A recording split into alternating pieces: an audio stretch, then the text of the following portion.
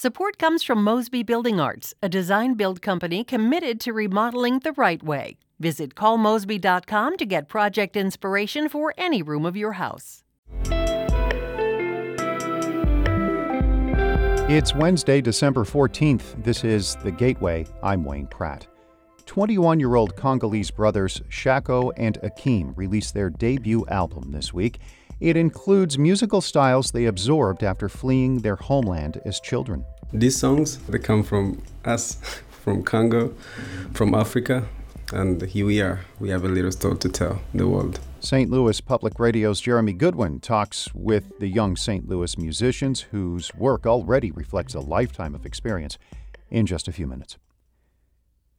A law enforcement veteran with more than 30 years' experience is the new St. Louis police chief. Robert Tracy comes to the St. Louis Metropolitan Police Department from a similar job in Wilmington, Delaware. He's held top-level positions with police in New York City and Chicago. The New York native has led the Wilmington department since 2017. He announced plans to leave that job after the city council passed a symbolic resolution of no confidence in his leadership earlier this year, citing a lack of diversity in the police department. Tracy will start as St. Louis police chief January 9th. More than 400 St. Louis families impacted by the pandemic will receive some financial help from the city. St. Louis Public Radio's Rachel Lippman has more on a universal basic income program approved by the Board of Aldermen. 440 families would get $500 a month for 18 months. They would have to be the parent or legal guardian of a kid in public schools and make no more than about $47,000 for a family of four. The $5 million is part of a larger bill allocating more of the city's American Rescue Plan Act funding. Its sponsor, 26th Ward Alderwoman Shamim Clark Hubbard, says all of the spending will go to directly help people of all ages. When you look at these allocations and the departments they're going in, the work they're already doing, and the way that this is going to build capacity, it's hard to not get excited. Among other areas, the bill includes $13 million for health care and $4 million for year-round youth employment. I'm Rachel Lippman, St. Louis Public Radio. St. Louis County Council members have finished work on next year's budget, but as St. Louis Public Radio's Jason Rosenbaum reports, the county is moving toward a crisis if it does not curtail spending. The council passed the final bills that make up the 2023 budget. They feature attempts to eliminate vacant positions as a way to winnow down a roughly $40 million budget deficit. But Councilman Ernie Tracus says that his colleagues and County Executive Sam Page need to cut, among other things, programs if they're going to make a meaningful dent in the budget gap. This is really reckless behavior on the part of the council, in my opinion. There's no fiscal restraint here whatsoever. St. Louis County will use reserves over 2023 to fill the budgetary hole, but budget observers say that's not a sustainable strategy for the near future. I'm Jason Rosenbaum, St. Louis Public Radio. The Hazelwood School District will ask the Army Corps of Engineers to test all its schools for radioactive contamination. KSDK reports board members voted in favor of the action last night. The move comes after some tests at Jenna Elementary showed high contamination levels, prompting officials to close the school. The Army Corps says its testing indicates Jenna is safe. Results from an engineering firm supported the Corps' findings. St. Louis Public Schools is taking over sponsorship of the Confluence Academy's charter school network. The Post-Dispatch reports board members voted in favor of the plan last night. That brings 6 charters in the city under SLPS oversight. Confluence Academies has more than 2,400 students in preschool through 12th grade. The network needed a new sponsor after the University of Missouri-Columbia decided not to continue oversight after the current academic year. Christmas tree lot owners throughout the St. Louis region are dealing with shortages this holiday season. Many have been forced to shut down early. As St. Louis Public Radio's Chad Davis reports, some link the lack of trees to the 2008 recession. Ted Drew's, which typically starts selling trees after Thanksgiving, announced Monday that their lot had already sold out of its trees for the season. Data from the National Christmas Tree Association, which tracks tree purchases, shows steep declines in the number of trees harvested in Missouri over time. In 2002, it was about 92,000 trees, and in 2012, it was about 33,000. Some lot owners say this has been a problem that was exacerbated by the 2008 recession when demand for purchasing real trees was low. As a result, many tree farms didn't replant them soon enough. That can be an issue since it can take a year for trees to grow a foot. I'm Chad Davis, St. Louis Public Radio.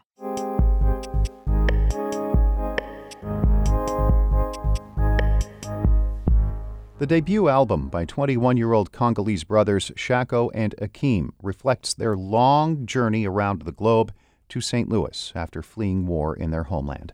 As Long as You're Mine is out this week.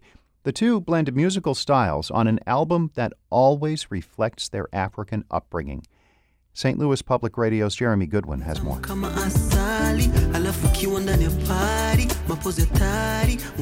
These songs, they come from us, from Congo, from Africa, and here we are. We have a little story to tell the world. Jacob Shako and his twin brother Akeem Brian tell a musical story on their debut album that includes styles from Western and Central Africa and the contemporary R&B flavor in the title track here. Shako sings in Swahili and English with help from St. Louis vocalist Aloha Michaud. Together we can make it, we can make it. Shako and Akeem arrived in St. Louis with their siblings and their mother in 2016. 8 years earlier, the brothers fled civil war in the Democratic Republic of Congo. There was a lot of bloodshed, and they saw their father murdered as they escaped the country. They grew up in Nakivale, a United Nations refugee camp in neighboring Uganda. That's where Shako learned guitar. When we got to the refugee camp in Uganda, it's really like, it's horrible. It's like, what can we do? What can I do to just busy myself beside going to school? And that's when I and some friends and Akeem, we started to create a street band.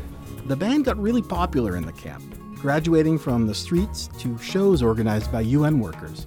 Shako and his friend Emile led the music. Akeem choreographed dances. When a refugee agency finally resettled them in St. Louis, Shako and Akeem had trouble adjusting to their new lives. But they made friends at the Revival School. That's an after-school program for refugees.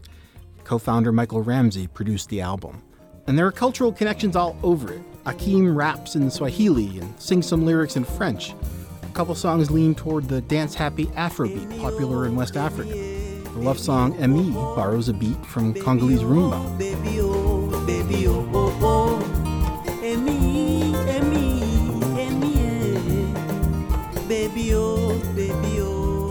Akeem says his music is a way to find some relief from painful memories. This music I've been doing is the one of the things that they make me forget what happened to me.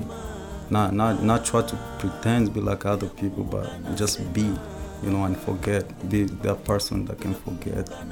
They recorded the album with other local musicians, including several Congolese players, at the Intersect Art Center in St. Louis. 2 songs go all the way back to their time at the refugee camp, including Prayer for Africa. Sitting in the studio one recent afternoon, Shako translates some of the lyrics from Swahili to English. It says beautiful mountains, birds and oceans are all in our homeland, Africa, but we don't have joy. Instead, we have tears in our heart. I have hope that one day we will see peace. Let's stand as one and build Africa together.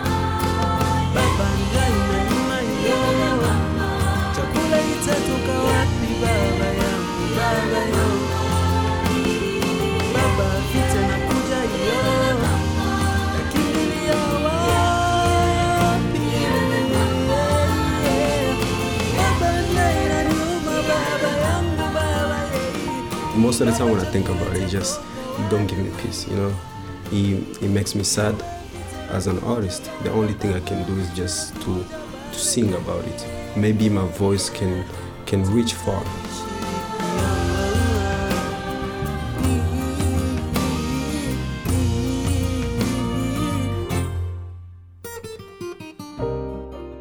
Shako and Akeem finished high school in St. Louis.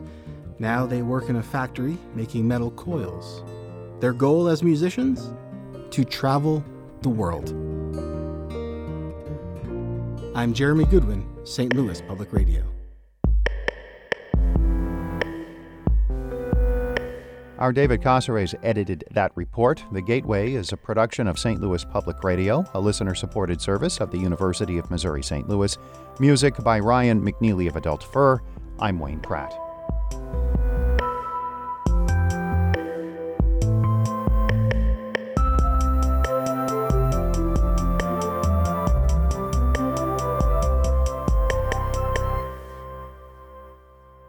Support comes from the Missouri Forest Products Association, providing more than 41,000 jobs in the production of wood pallets, railroad ties, white oak barrels, hardwood floors, and more. Details at choosewood.com.